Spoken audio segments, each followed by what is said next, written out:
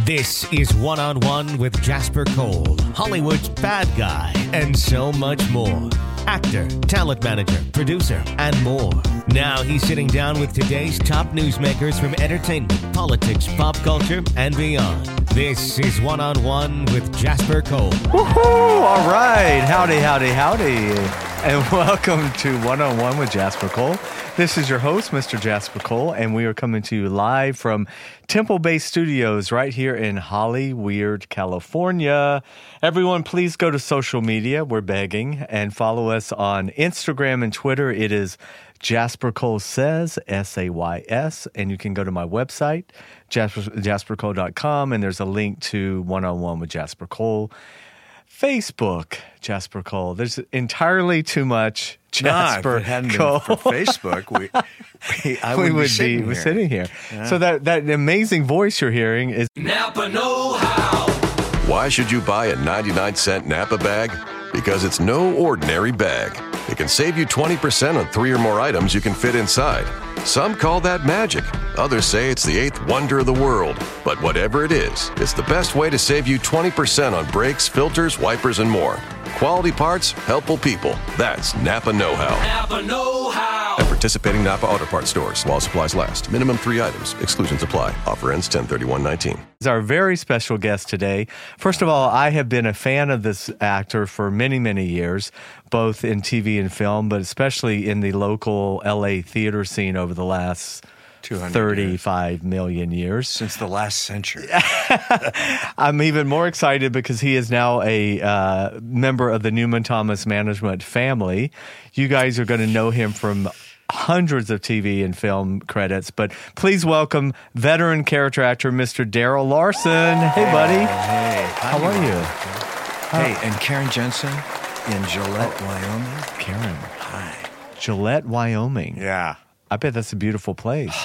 Apparently. Yeah. Have you been? I've been to Wyoming. I haven't been to Do you Gillette. remember? Yeah. Oh, man. You know me too well. I mean, you were there, but that doesn't mean you were actually there. God. No, I remember, Yeah. patches Yeah. of it. Yeah.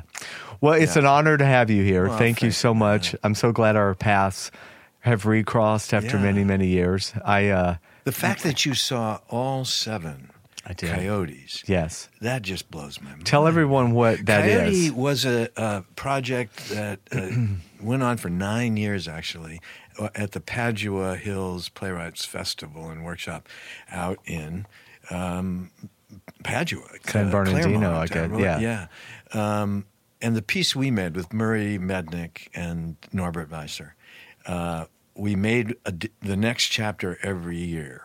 Each summer. And it was based on Native American stories. All tribes have coyote stories. Yeah. Coyote is an idiot. Thus, You're right.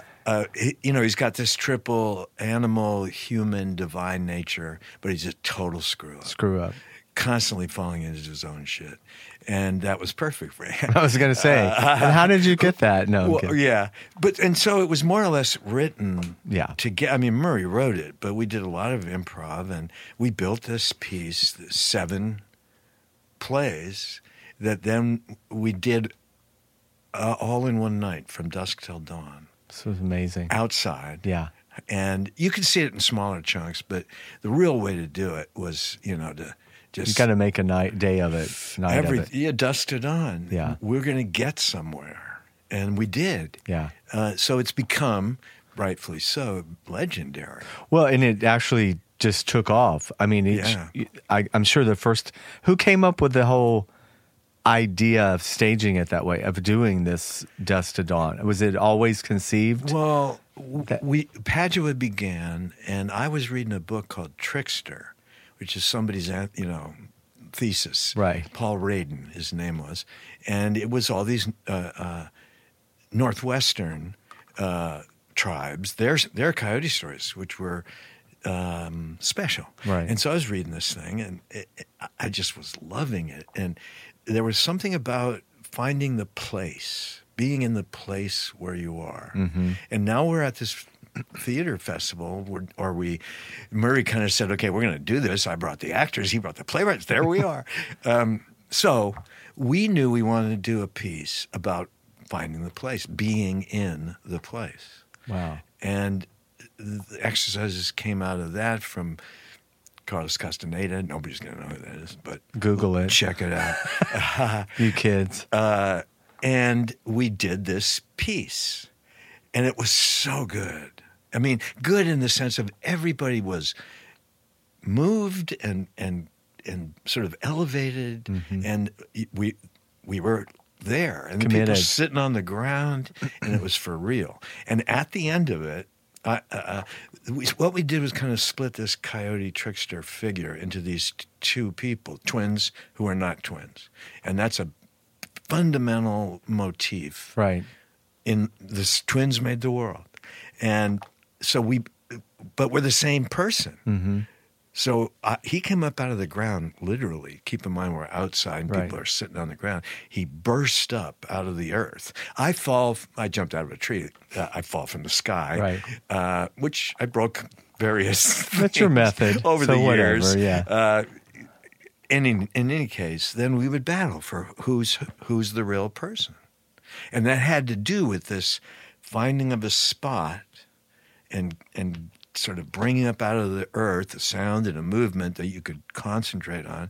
And then the other guy would watch when your concentration went off. And point. Like it was a duel. A duel. Yeah. And that went on for 7 plays. But after the first one, Norbert and I went to Murray and said, all we want to do for the rest of our lives are your plays, man. Your stuff. Yeah. And he already said, okay, it's going to be 7 plays. It'll be a cycle. Wow. And from then on, every summer, people knew it. Right, they were expecting it. And so a tribe gathered. And then we took it to Santa Fe. And we took it to so there were tribes in these various places. Wow.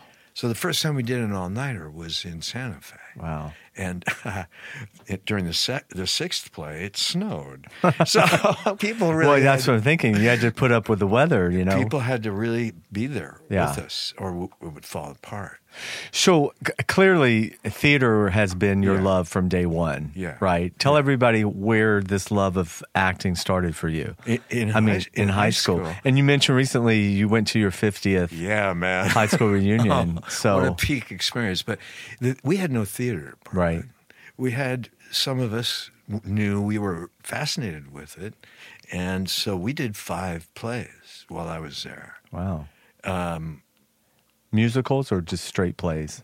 We did Noel Coward. We did David and Lisa. I don't know if you remember that. Yeah, wow. And that was intense, that particular production. And it spread to people who weren't really into theater, but who wanted to go through this experience with us.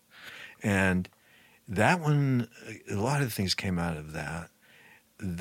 And this is in Sacramento. And you know, from then on, well, actually, in 6th grade, my teacher came to me and he said, well, we're going to do a Christmas carol, and you have the loudest voice in the school. So I want you to be Scrooge. Right. And which is the best part, really. Of course it is. But here's my first line in Anything, Anywhere. Cratchit, put that wood back.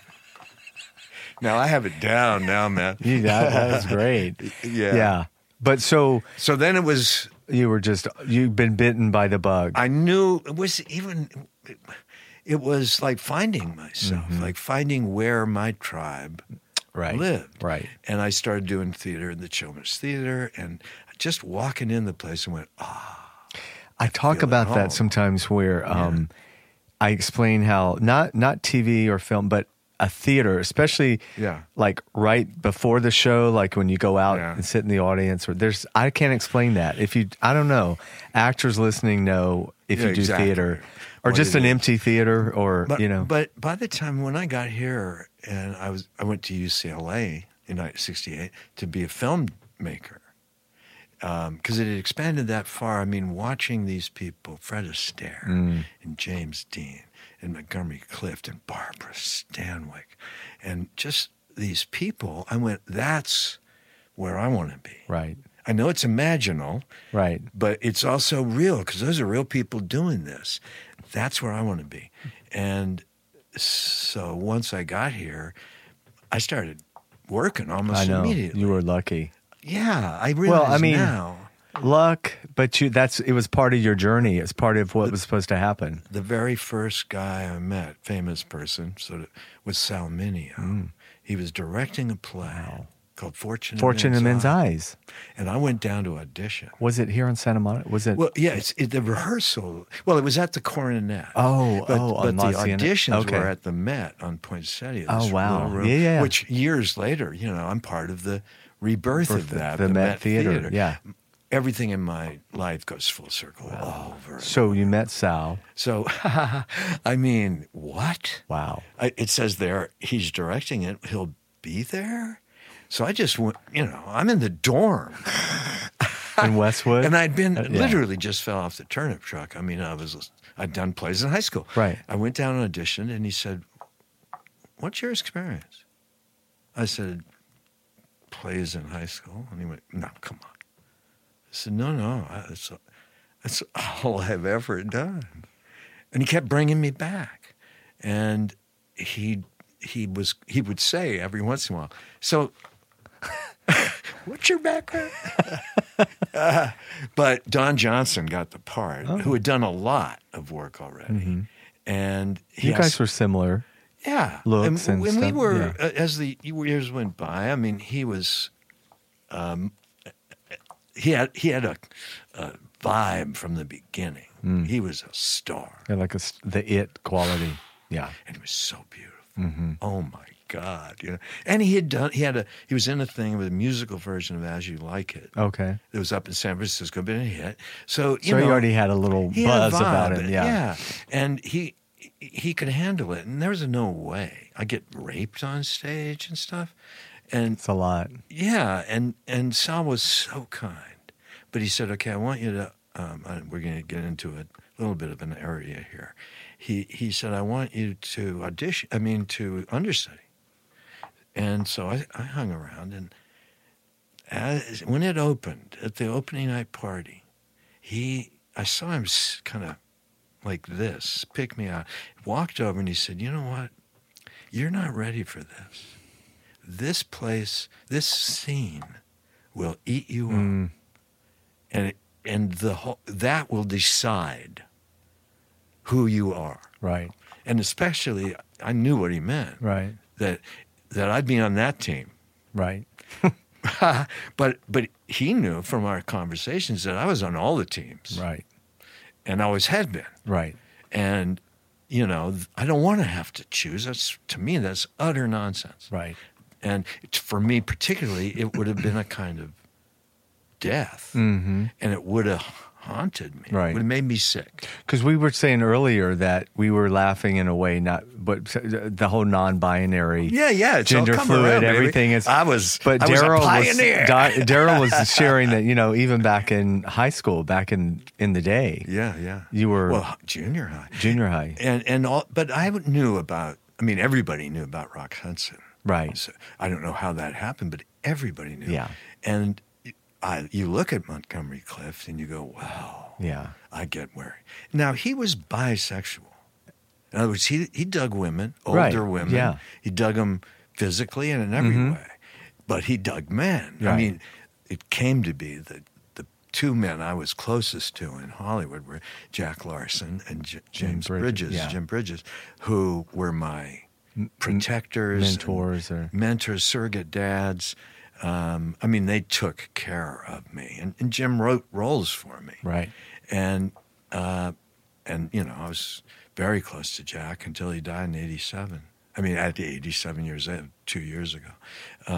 But the thing is, Jack's first boyfriend was Montgomery Clift. Yeah. So, I heard these endless, wonderful, deep, soulful stories about Monty and felt like I knew him. But all those guys, Cary Grant, you look at him and you go, okay, come on. Right. Everybody wants to, as he said, everyone wants to be Cary Grant. Even I want to be Cary Grant, he said. The Cary Grant, that's, yeah. Yeah. But you could also see that he was fluid. Mm-hmm. And when I got older and started reading about him and stuff, Randolph Scott was the love of his life. Right. And as it turns out, show business, actors are what our gig is to have compassion and understanding and a commitment to everybody. Like Tennessee Williams says, nothing human disgusts me. Right. Pretty beautiful. Yeah. And to my peril, I found that out because I want to know. Right. And it, as they say, is sometimes led to some horrible. But it's interesting how the universe puts you. I mean, it's no joke or coincidence you would meet Jack and Jim or Salminio, who was bi, right? Yeah. Or gay, but definitely bi. I mean, if you read Michael Michaud's book, Hey Michael. Yeah, I love Michael. Yeah, me too. I adore him. He just helped me do my taxes.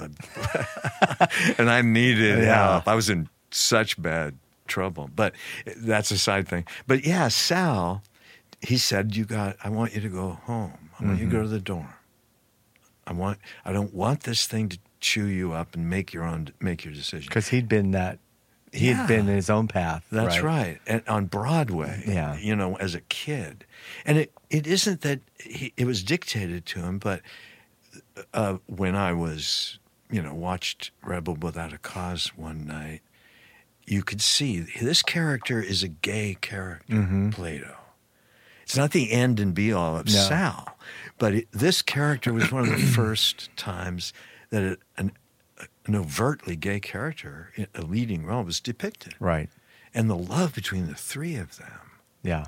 And she drove me insane, Natalie Wood. As Marjorie Morningstar, in that scene in the bathtub and she's thinking back about being with Beatty. Yeah. And I don't know if you can say it. Well, why not? Why? You can say whatever. I got a Woody. I mean, I went, the first time I'm looking at her and I suddenly go, what? Whoa, this is good. From just watching somebody in a bathtub. In a bathtub. Now you put all three of them together. Yeah. And it's a perfect triangle. And you understand the law of three in a sense. Right. That's in some sense strongest. Mm-hmm. So you sort of had this appetite for everything, even as a kid, right? Like you kind of that's been your personality from the beginning, which makes you this great actor too, because you are open to everything and you want to be like a sponge and bring it all in. And right from my first gig, which was Marcus Welby. And because you ended up with a great relationship with Robert Young and Cloris Leachman and Bill Schaller, they're in it, and a woman I still know quite well, Lee Purcell. She was the lead in it. Actually, it was about her experience. But after almost like my first close-up, Cloris was there, and she started applauding. That don't happen. No. And I was so moved. And she said, you know how to do this. And I was literally 18 or something. So I got a lot of that kind of support for what I already understood but didn't know I did. Right. And somehow I knew from the beginning, if you want to be looked at, you got to reveal. Right.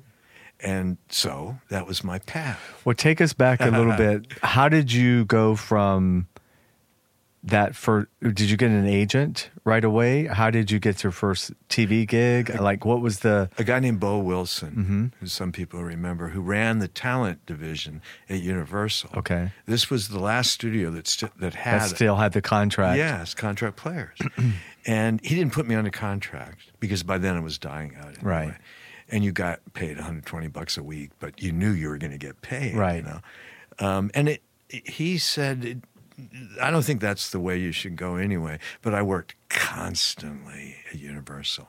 Wow. It was like my graduate school of film acting. Right.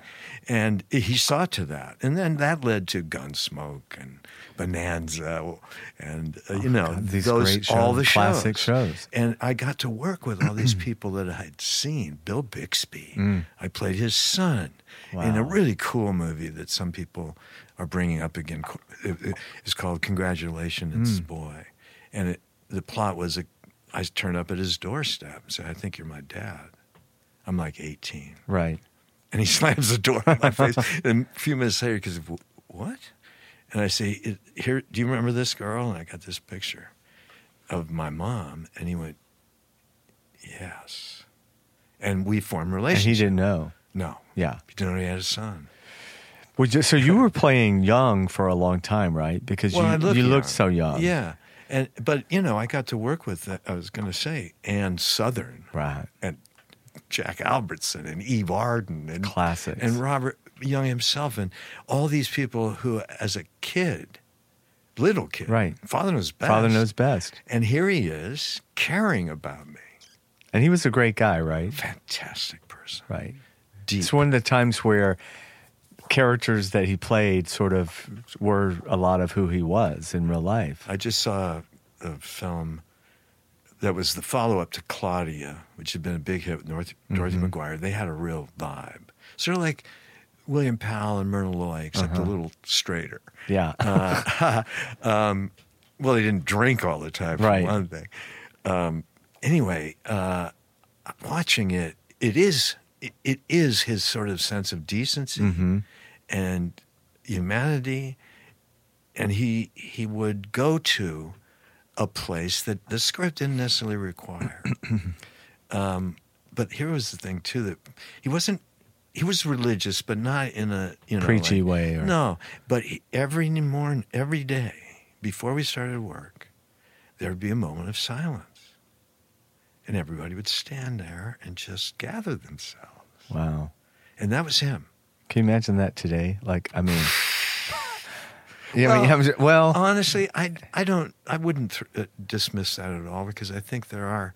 I know, I'm saying the fact that wouldn't it be great? I think that could happen. It may be happening. I don't know. You know, for younger listeners or whatever, I would think today it's more of a Tom Hanks.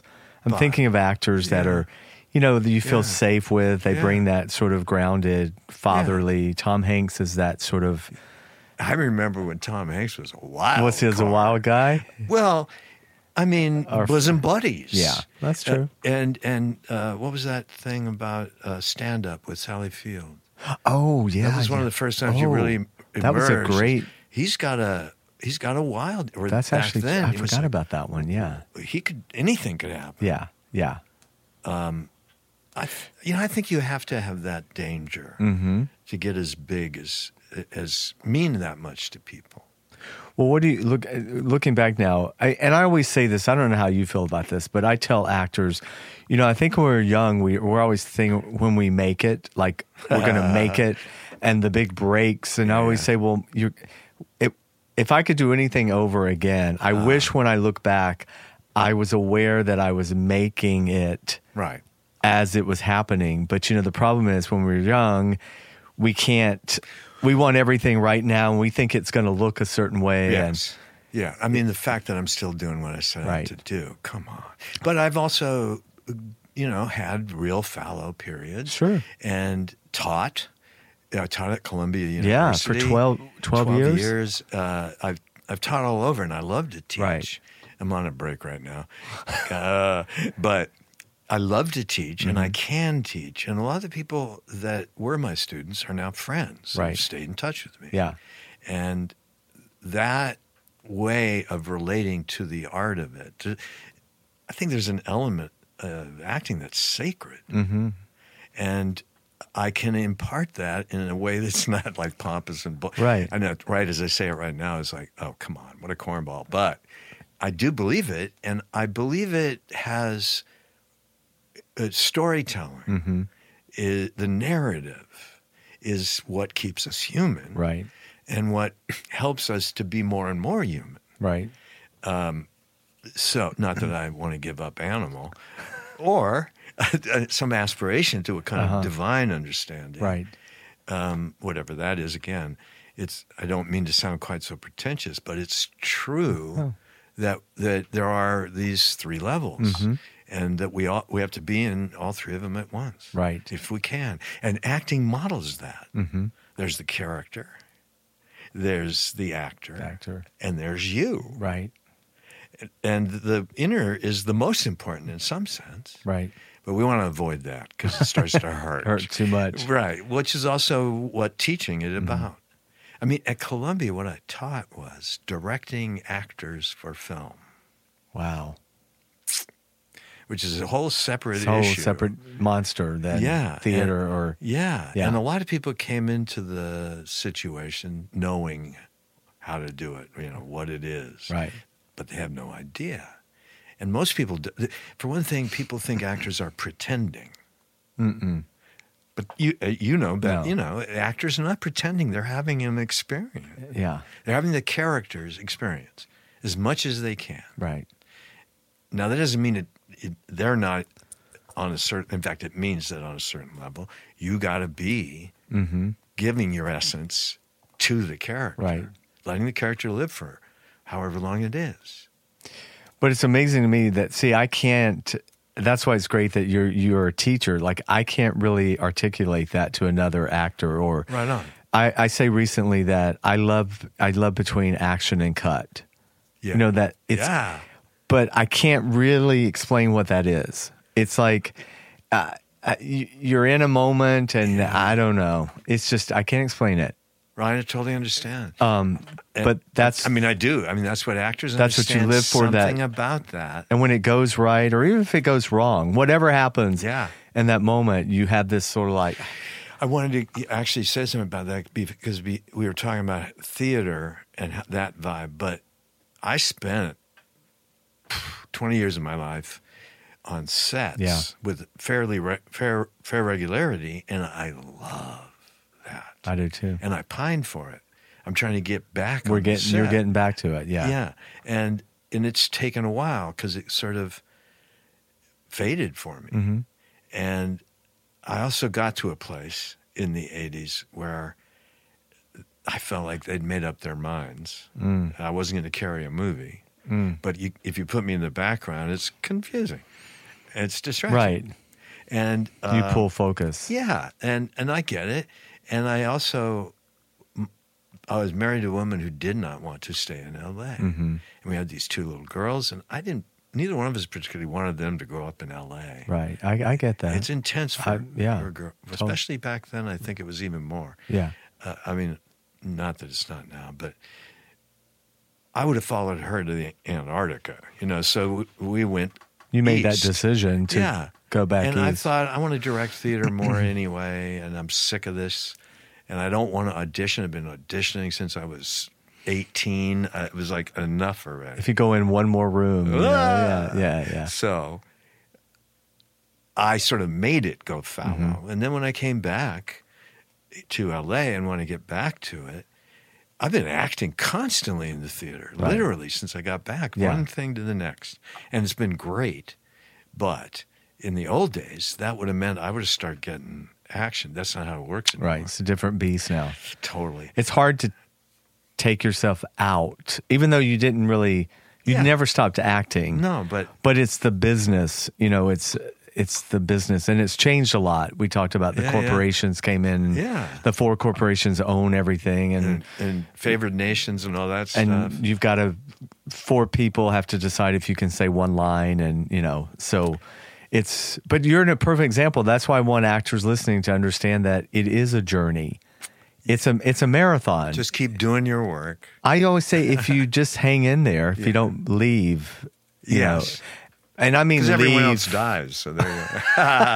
Last man standing. I have a friend. She's 94. She's an actress, and she used to around 85. She started really reading the obituaries because she goes. I go, "Oh, you're losing friends." She goes, "No, I'm losing. The competition is thin." God love her. I was like, "Yes." Well, I that is something that's happened. I mean, I've not. Jack died. That was a big moment for me because, as I think I told you, Winger and I found him. Right.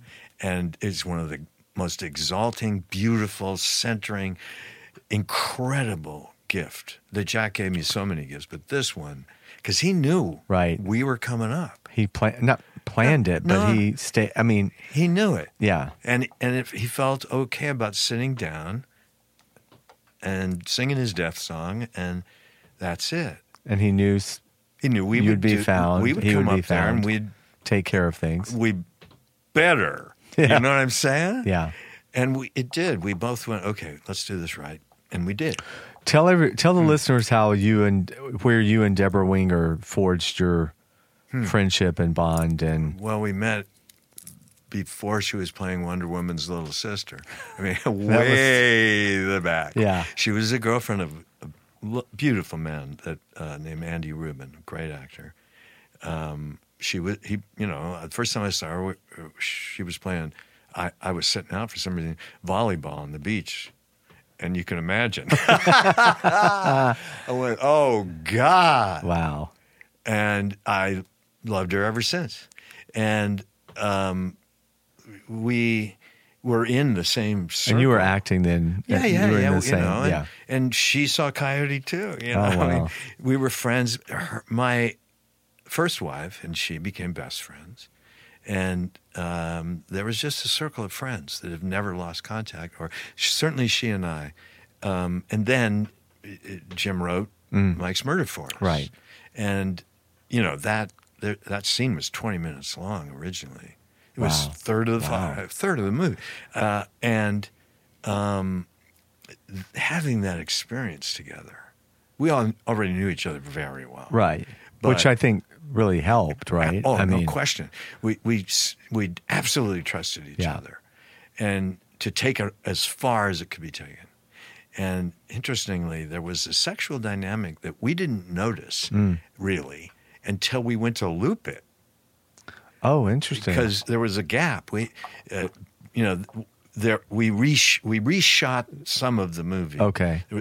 They tested it and it wasn't quite right. And Jim was not happy with the way the story was coming across, and so over the next, I think it was probably like 8 months,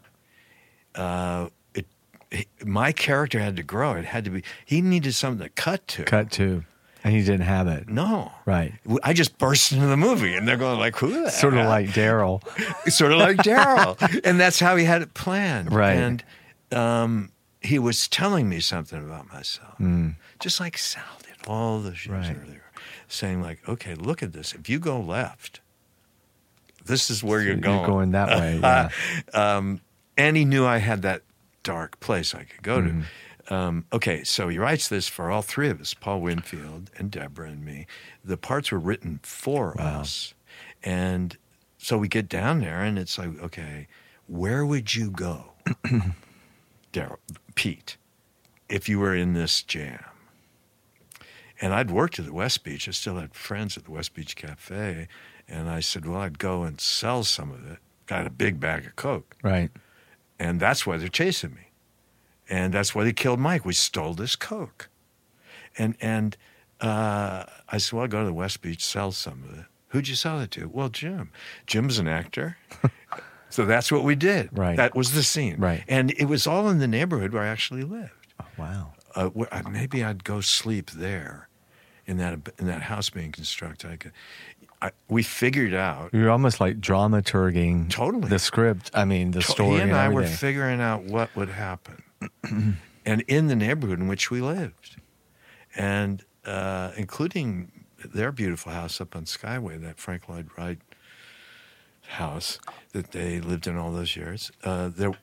So it was It's very organic, for sure. incredibly organic, and I've never had that experience since, except with the Coyote things. Right. But what an and the thing, that movie has not Still gone away. No, it's got a It cult has a- following, but it's got a real following. Yeah. Everyone should check it out, Mike's Murder. Mike's Murder, James Bridges. What year was that? 1984. Wow, 84. Or It holds up. It holds Oh, up. yeah. It When does. you think about what that was about, especially today. Yeah. Yeah, everyone check that out, seriously. Well, also- I want to watch that again. It now. has a heart in it. Yeah. It mattered to all of us. There was a real kid. Yeah, it's your baby. No, I mean, there was a Mike Oh, yeah, yeah. who this all happened to. And Wow. the whole scene, we're heartbroken at this because he was a sweet, sweet kid. He just got wrapped up in all this. Yeah. And then he got killed. What? He got killed. Oh, no. Because it's sort of like going back to to Sal again, the scene ate him up. Right. He was from Idaho or Iowa or something, and Midwest. And Paul picked him up hitchhiking and brought him to L.A. And what? wow. So it was an examination of what was going on in Hollywood. Mm-hmm. I had a line in it where I'm like holding up this bag of Coke and I say, this is all that matters. That's what they call it. This isn't the only thing that matters. And that's what it was like there for a while. Yeah. So, yeah. So in terms of that, the whole drug scene in the business at the time. Yes. So you were here, what year did you, not you, no, but I mean, what year did you get to LA? Late 60s for college, right? Like, yeah, 68 to 96. 'cause everything, I lived in Hollywood. the drug scene changes too, you know, but it was Well, so did the sex, love, and free, everything in I the was a 60s. hippie. Yeah. I was a flat out hippie. Right. And I was working in the business, but I was also hitchhiking all over America. Right. With, you know, a hippie. Yeah. And that scene, when, you know, the acid period of it, in high school, going to the Haight.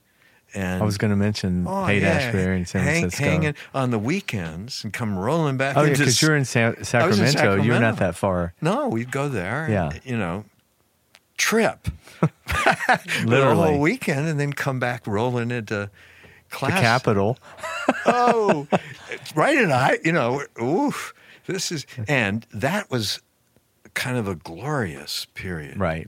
But when the hard drugs started hitting, heroin and stuff, and speed is what we call it then, the whole flavor changed. I mean, overnight, the Haight became a different place. And 69, Altamont. Right. Manson. All that stuff. The real darkness came in. Yeah. Yeah. And that was part of what the movie was about. Mm-hmm. Was that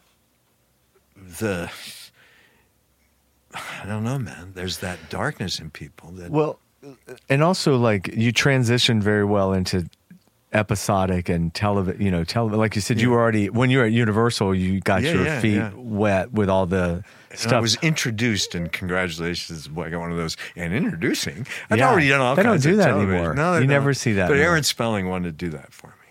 I'm sure he did. Yeah. Well, he was a sweet guy. Sweet guy. And he believed in me. Yeah. And that was the great thing about that. Yeah. And, you know, I deserved it. But you see, you really met really powerful, and I put that in quotations, but powerful personalities, powerful in the business. Yeah. But they were all very nurturing. Very. Very nurturing. Yeah. No, I've met very few assholes. Yeah. And even they. You won them over eventually? No, well, I mean, I could name, Bruce Willis. Well, everybody. I mean, Oh, my God. what is his problem when you think about it? Inflation. Yeah. You know, he got so fast. And he was such a hip, kind of fun guy. I know. He got very pompous and... Yeah, boom. Inflation is the big problem. And some people resist it. Brad Pitt, for instance, has managed to survive all that. Yeah. And not get all inflated. I don't know Leonardo DiCaprio, but he seems like that too. Yeah. They're serious actors, really. But like you said, and I say this a lot of times too, I think it's the minority of people that are assholes. I totally agree with But that. I also think it's an insecurity with a lot of them. A lot of them are really talented too. Yeah. They're so talented. Yeah. But they're insecure in terms of like... Well, and I think that's a good thing. It can be. Stay in the question. Right. That's really what. Or maybe they don't think they insecurity is. deserve... They're not very... Absolutely. Nobody they don't does. think they deserve it. Nobody does. That's true. Once you look But at what it, is wait it a about minute. us actors who really fight that, I think? We need to be seen. So many of us are making up for They stuff. Got some kind of hole. My mom left when I was 4. Yeah. Well, then how does Say no Meryl more. Streep do it? That's such a great question. You know, there's always those few that you go, but I bet you if you really, I know her. Yeah. And for instance, when I was helping to run a theater in Nyack, and where I lived in New York, up the river from New York Beautiful City. area. Great place. I love the town. And we were trying to start a performing arts center in the middle of town. Wow. And we got pretty You can say close. whatever on here. Okay. Anyway, in order to sort of, as we were getting rolling, this great guy, Elliot Forrest, who was a DJ on the classical station in New York, and between us, Rolodexes were used to be happening, but between us, our Rolodexes covered the business. Right. So we started asking people to come out and just have conversations. And Elliot was a great interviewer, and Jonathan Demme lived in the town, and so conversations could really be substantive and interesting. So, Alec Baldwin came out, and I brought Mike Nichols out, and Edward Albee came out. Wow. And This is very... Meryl, I said, well, would you do this? And here's what she said. Well, I don't want to talk about myself. And I said, well, how about tell us who influenced you? And she said, oh, that would be fun. And I said, I'll get clips, and we'll show the clips, and you can say, So the talking about who influenced her and who she wanted to tip a hat to, Kim Stanley. Wow. Greta Garbo, Barbara Stanwyck, Monty. Yeah. And Paul Newman had just died. So she, had not thought, but then realized, Right. well, I love him. Right. And we showed the scene where he talks to God in Cool Hand Luke. It's not exactly prayer, Right. but it is real. Right. And you can see, because Paul was, I worked with him too once or twice. He was utterly and completely sincere and authentic. He didn't make a move without knowing, coming from the truth. Right. And my best friend in the world, Mike Ontkeen, was in Slapshot, obviously, and gave me a lot of insight. The thing I worked on was one of those Irwin Allen disaster picks with all these stars. Which one? I loved them all. The volcano one. Oh, yeah. I know. I can't remember. William Holt is in it. And those Jackie were like Bissett and Ernest Borgnine. Towering Inferno. Yeah, all those were just like Poseidon Adventure. When Time Runs Out, I think it was called. Oh, my God. I love it.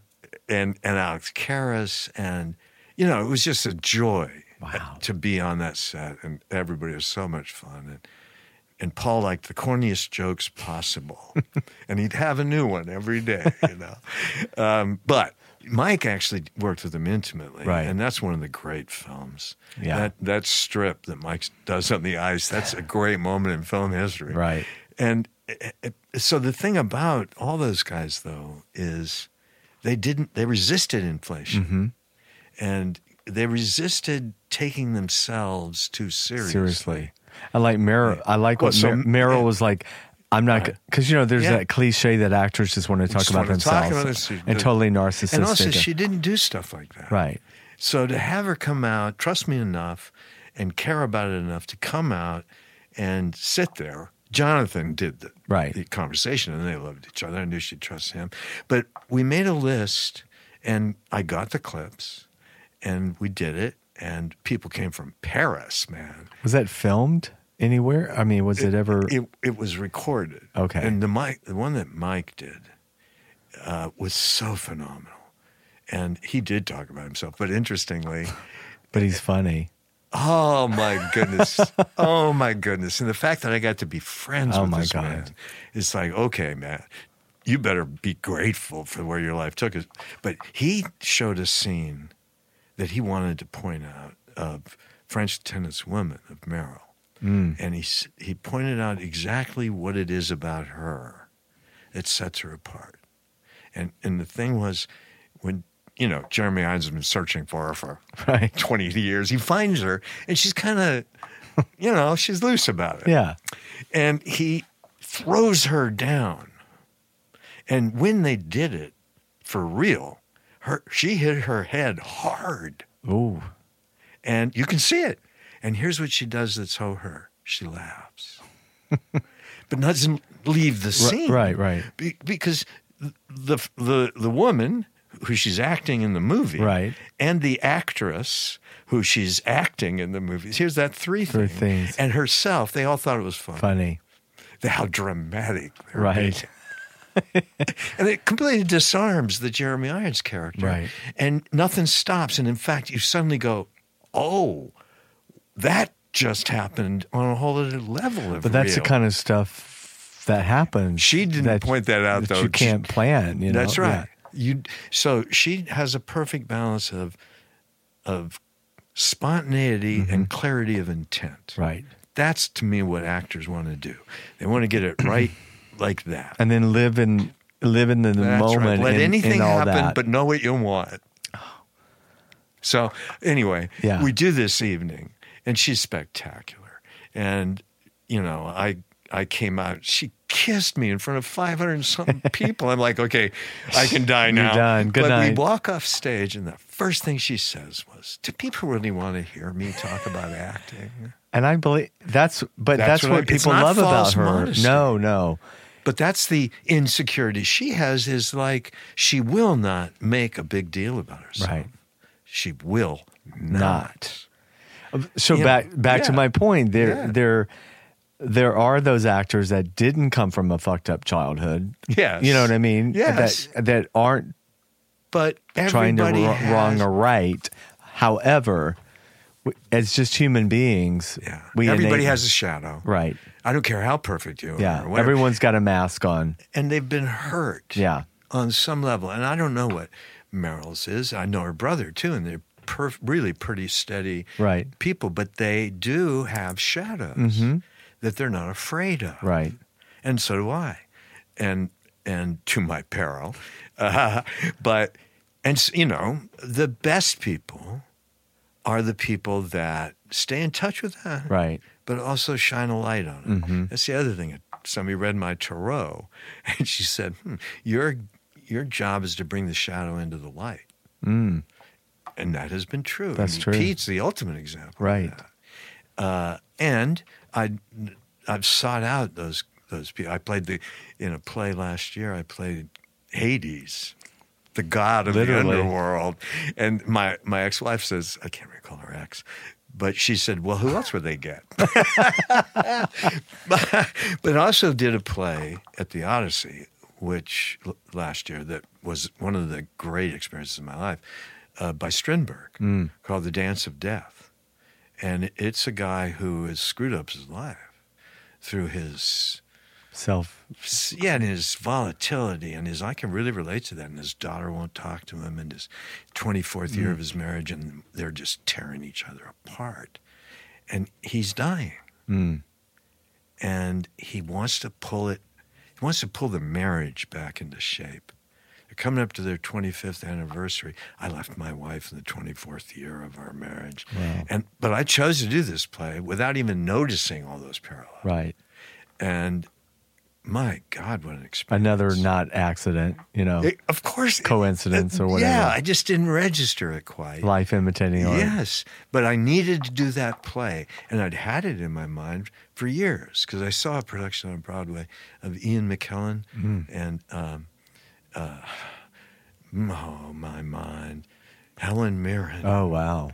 And it wasn't, and David Strathairn, and it wasn't very good. Kind of laid there. And I thought, I could play that guy. Yeah. And so Ron Saucy at the Odyssey. God, Ron's been around. The Odyssey's been there. We both have. I've known him all these years. Yeah. He calls me up and he saw me in the Gary plays, another play of Murray's. A cycle of plays of Murray's. Again, full circle. Right. Here I am playing, and there's 3 Garys in those plays, and I'm the old Gary, the final Gary. So I play Coyote so whatever. Ron saw it, and he called me up, and he said, hey, you know what? I think you got all right at this. Did he direct it?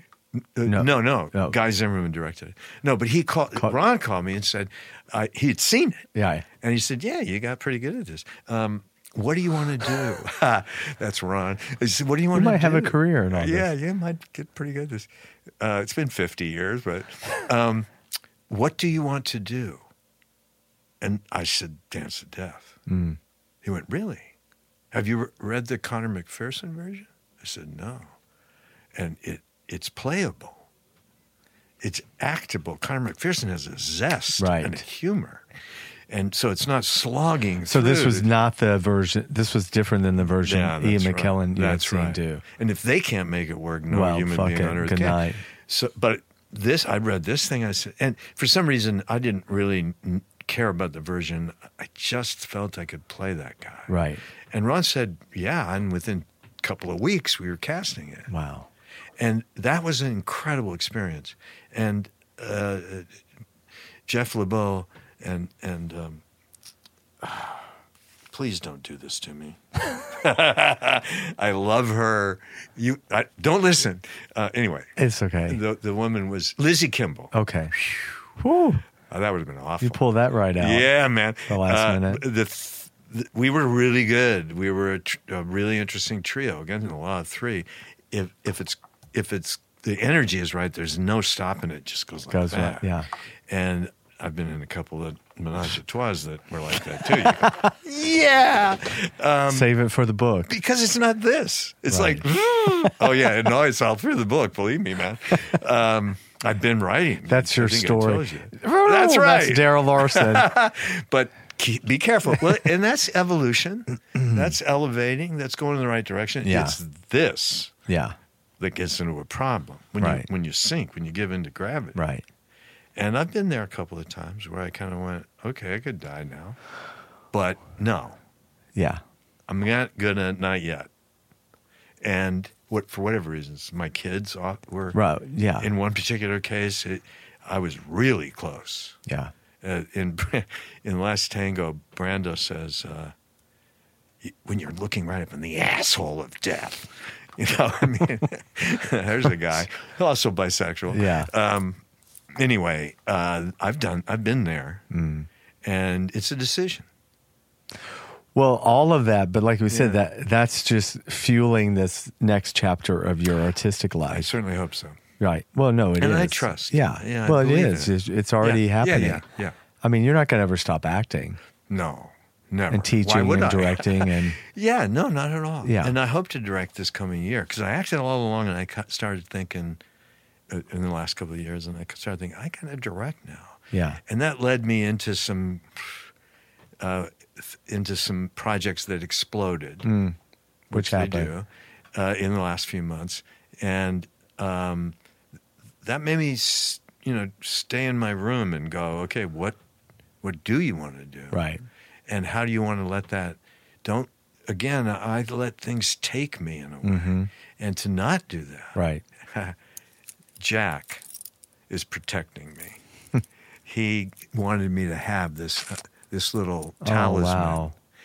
a specific one, and I never take it off, or basically, Right. I never take it off because I just know that I got some allies. You got a lot of angels taking around you. care of me. It's Yeah. like, now, whether that's true or not I doesn't believe it. matter. Yeah, believe or not. I mean, I Whatever. don't necessarily believe it. Well, but it fuels you and it That's gives right. you comfort and it yeah. does, and it somehow it gives the comfort comes from thinking even when bad things happen, there were probably a good. Yeah. You probably have when that thing exploded, I woke up the next day tremendously relieved, Yeah. Right. going, okay, I backed was myself into another corner, man, and when you're in that, It's like a miscarriage. It was like yeah, it was kind of not supposed to happen. not really. I was ahead of myself, Yeah. and But see, you only get that now because you're older.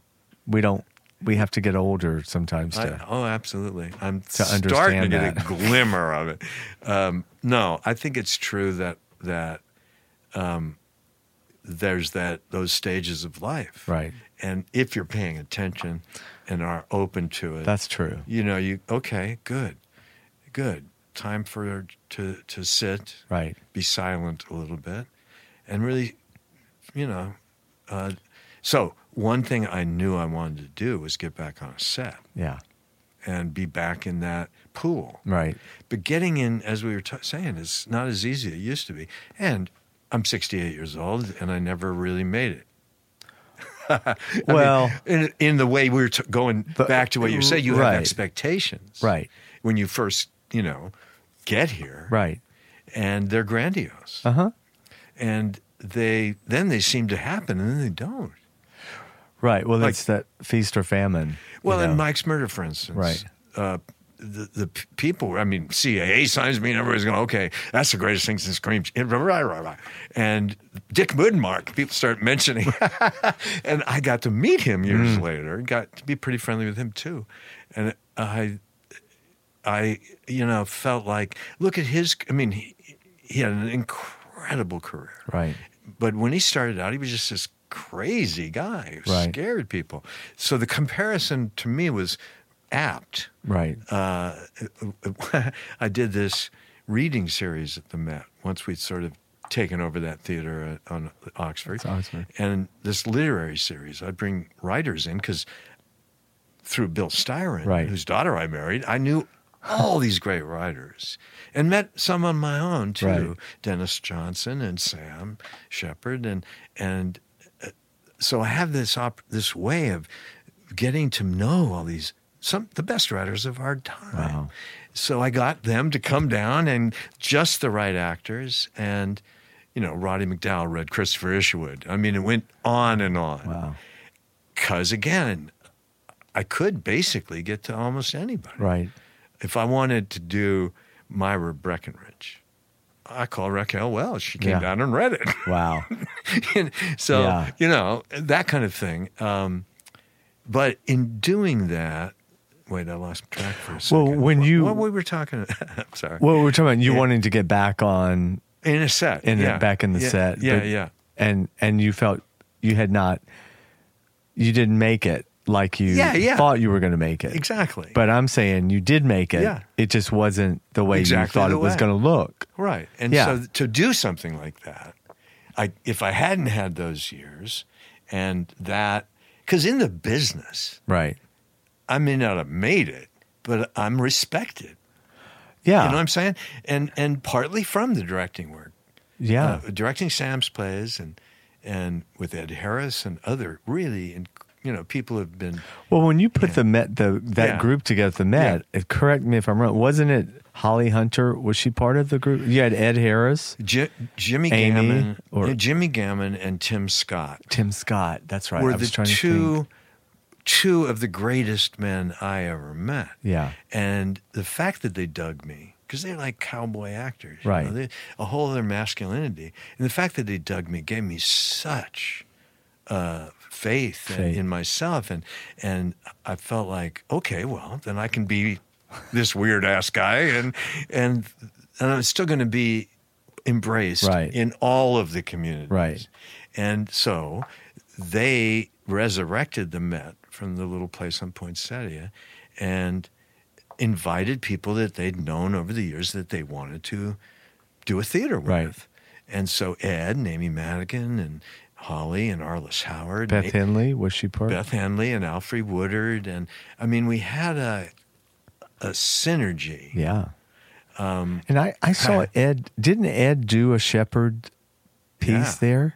Well, Did he? What we did know I s- it was a Murray piece. It was called Scar. Oh, right. That's what it was. Oh, I directed that. I saw that. Yeah. Yeah, well, that was one of the greatest things That's any ever- of us yeah. were ever going to be part That of. was amazing. But that was, the writer of Coyote. Yeah. And Ed and I met doing another of Murray's plays called Are You Looking? That was about getting off drugs. Right. And so, David Irving, Amy's brother and Jules' son, and he was helping to produce the thing. And Helen Shaver was the woman in it. And, Right. it was an amazing group, but I was having trouble getting somebody who could shoot up in the first scene and, on the toilet, on speed. And, I needed somebody who could really go there. Right.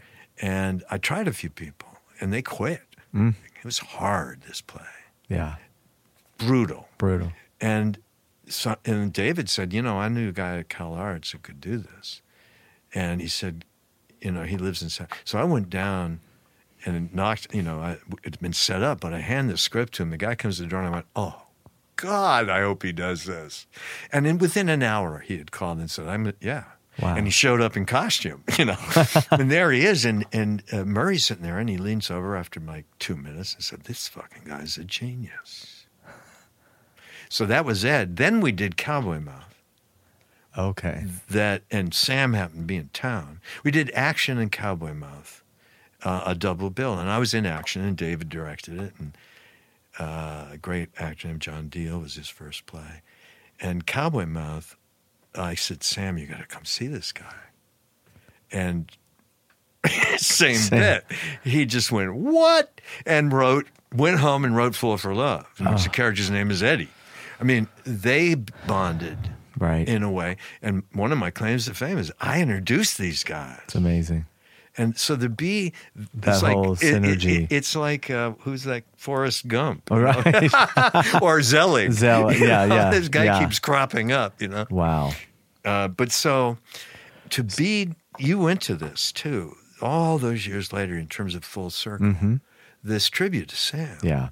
That Guy Zimmerman and the Padua folks said, well, you got to do this. And I was uniquely positioned to do something that nobody else could do.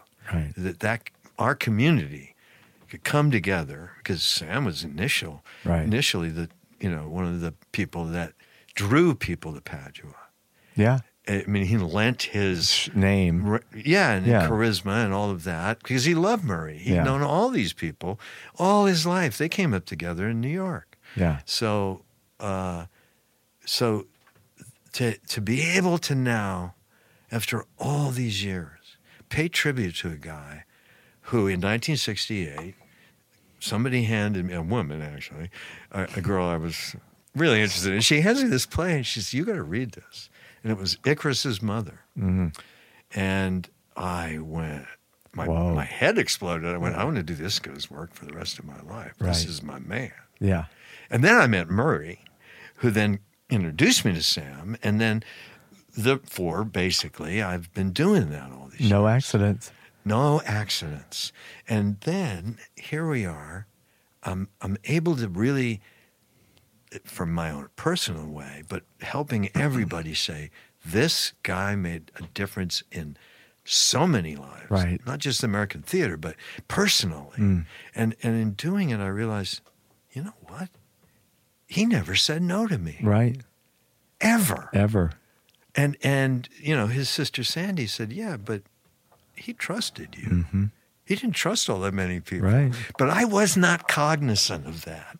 It's just like not at the time. And now it was you just are. us. It was our friendship. Right. I was just thinking of a funny story the other day of Helen and her husband, Steve Ruther, who repped Sam as an actor for a while.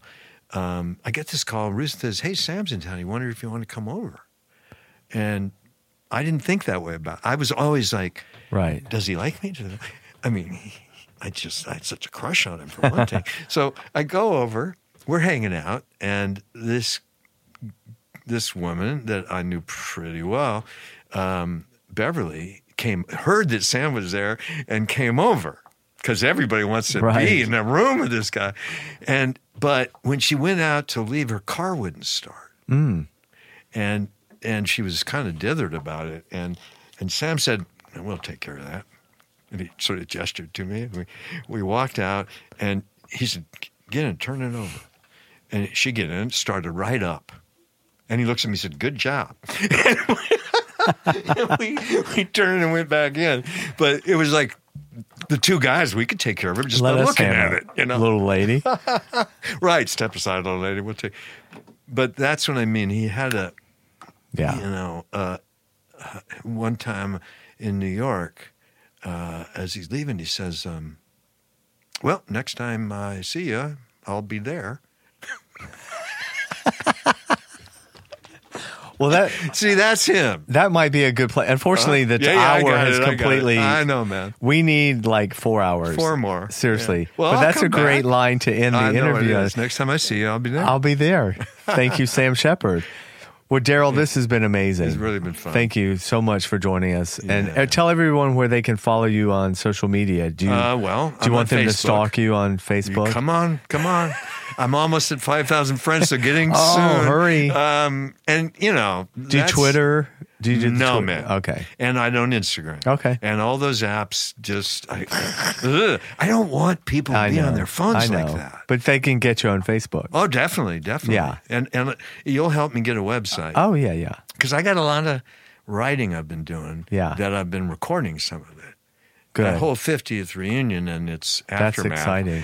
That and it's beautiful. Yeah. A friend of mine put music on it. Oh, good. Yeah, so it's on SoundCloud. Oh, perfect. You okay. can go to SoundCloud and all right. Well, everyone check. Just first of all, Google Darrell Darrell Larson. You'll see 2 L's. 2 L's. Sorry, Yeah. God. No. That's another Who friend of cares? mine. Yeah. And you'll see who we're talking about if you don't know already. Although the IMDb thing, I wish I could change it because the things that the little film things they put up are. It's not what you want. We can change that. Can we? Yeah. Cool. Yeah, we are on a mission here. All right, right. everyone. Thanks for tuning in. Until Thank next you time. so much, folks. Peace out. Bye. Thanks for checking out One-on-One with Jasper Cole. Check out past episodes and get the latest as they're released. Subscribe today on iTunes, Stitcher, and YouTube. And now, a thought from Geico Motorcycle. It took 15 minutes to take a spirit animal quiz online Please be the cheetah. Please be the cheetah. and learn your animal isn't the cheetah, but the far less appealing blobfish. Oh, come on. To add insult to injury, you could have used those 15 blobfish minutes to switch your motorcycle insurance to Geico. Geico. 15 minutes could save you 15% or more on motorcycle insurance.